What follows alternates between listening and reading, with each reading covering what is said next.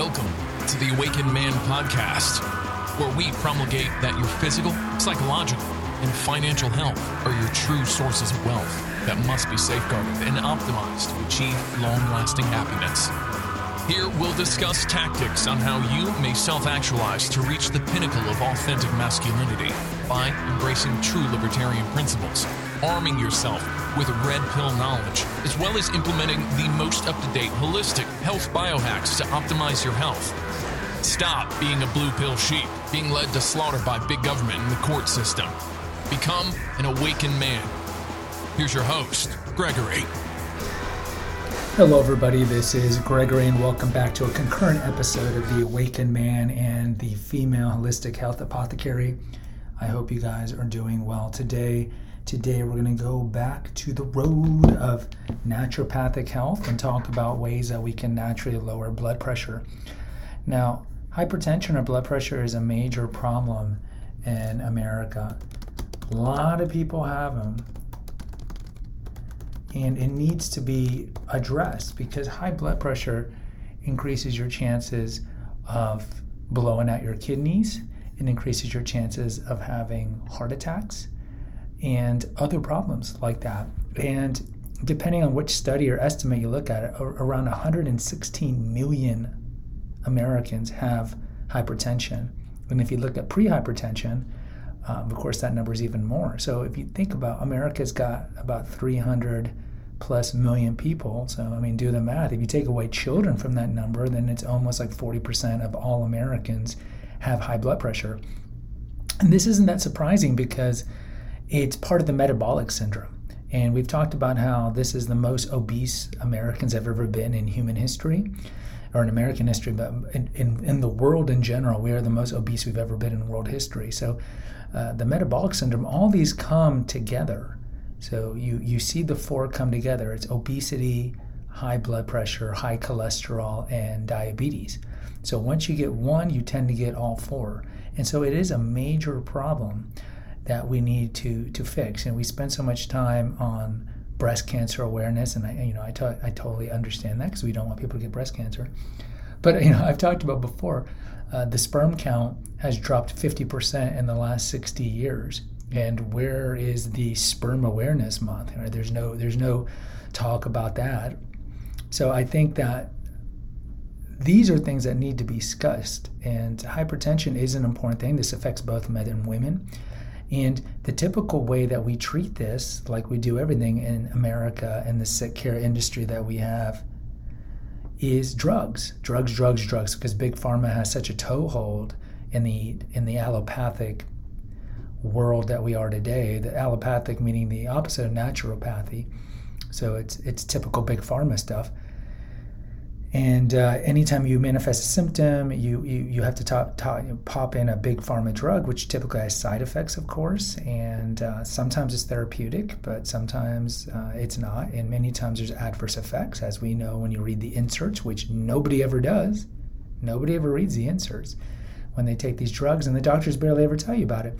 So if you have hypertension or pre-hypertension, or if it runs in your family, don't do the instant pop a pill kind of mindset, because you're essentially signing a Faustian pact with the devil. Because once you take those drugs, whether it be Diovan or atenolol or hydrochlorothiazide or any of these drugs, they all have side effects, and many times you'll be taking these drugs indefinitely, 20, 30 years. And we have a very early episode how like big food, Kraft and whatever, gets you sick by giving you over-calorie, low-nutrient dense food. So eventually you end up with vitamin deficiency and mineral deficiencies, which lead to disease. And then Big Pharma sweeps in, gives you the quote solution, close quote, which is popping the pill, which leads to more side effects and things that can affect your health. So you're taking drugs for drugs for the side effect of another drug, and so forth. And then at the end, big medicine will come in, big hospital, and they'll overcharge you for conditions that you never had to have. So if you can get to age of 40, 50, 60, 70 years old and not be on any big pharma prescription drugs, kudos for you, man. That means you're taking care of yourself. And I'd be very wary of any big pharma drugs, even ones. I mean, I think a lot of people understand, like, yeah, I don't want to be on psychiatric drugs. Those will make you go crazy. I mean, look at the inserts for the SSRIs, antidepressants. It says increased rate of homicidal, suicidal ideation. We have an early episode here about the link between the shootings, mass shooters, and how they're many times on psychiatric drugs. But even for drugs for diabetes and cholesterol and so forth, I mean, these drugs do have side effects. So let's go over some just natural ways that you can lower your blood pressure. And all these are kind of obvious ones, so I don't think it's not really going to be that shocking, but we're going to go through some of them. So, and this is in no particular order. This is going to be exercising. Exercise helps because what it does is, so what happens with high blood pressure is you'll develop plaque in your arteries. And it's similar to when you put your thumb over a hose, how it makes the pressure come up higher. This is what happens as well. So when you have more plaque buildup in your arteries, it makes the pressure in your arteries stronger, and therefore is one of the side effects of that is you can rip the lining of your arteries. Your arteries have three layers. So it could rip the intima layer, which is the innermost layer. Next thing you know, you have aneurysms. So we want to avoid that. But either way, exercise makes your heart beat stronger. It leads to vasodilation. It makes your arteries open up more, and therefore gives more springiness to the smooth muscles that keep our arteries open. So at least 30 minutes a day of walking can lower your blood pressure. Just do that.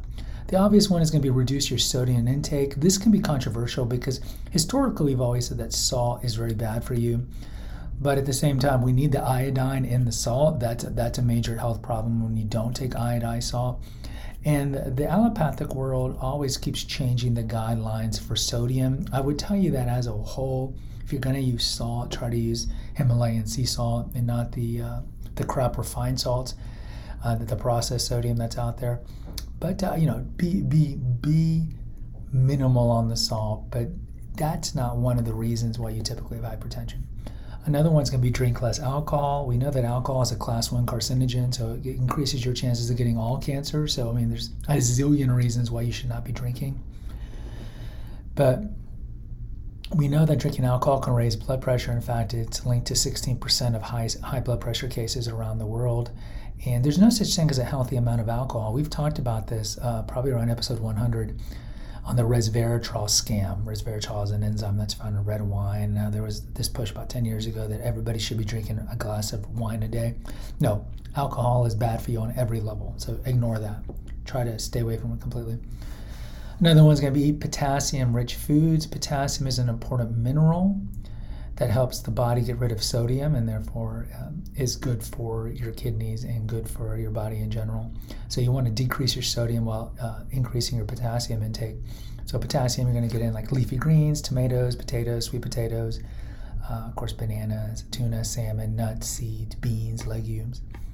Another one's going to be on cut back on your caffeine. Now, coffee in itself is good for you so long as you're not drinking too much of it. We have an episode here on the benefits of the Arabica bean, and similar to tea, they're both good for you on a lot of levels. Just it depends how much you're drinking of it, and if you already have high blood pressure, then you probably should minimize the amount of tea that you drink.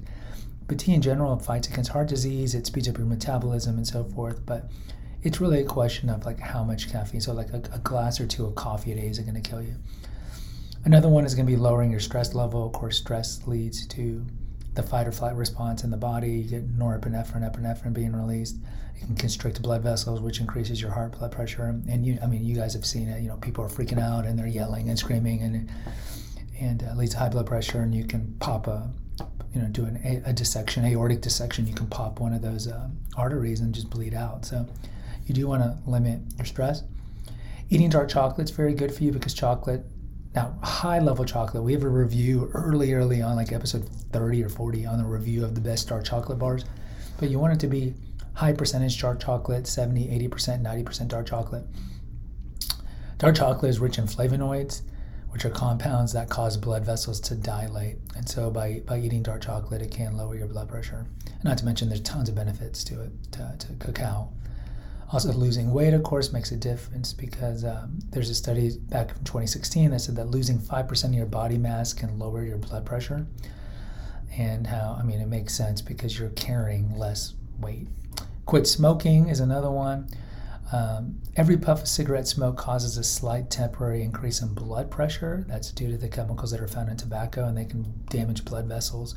So there's definitely a link between high blood pressure and smoking. And again, smoking is a class 1 carcinogen. So, for every reason you need to get off smoking.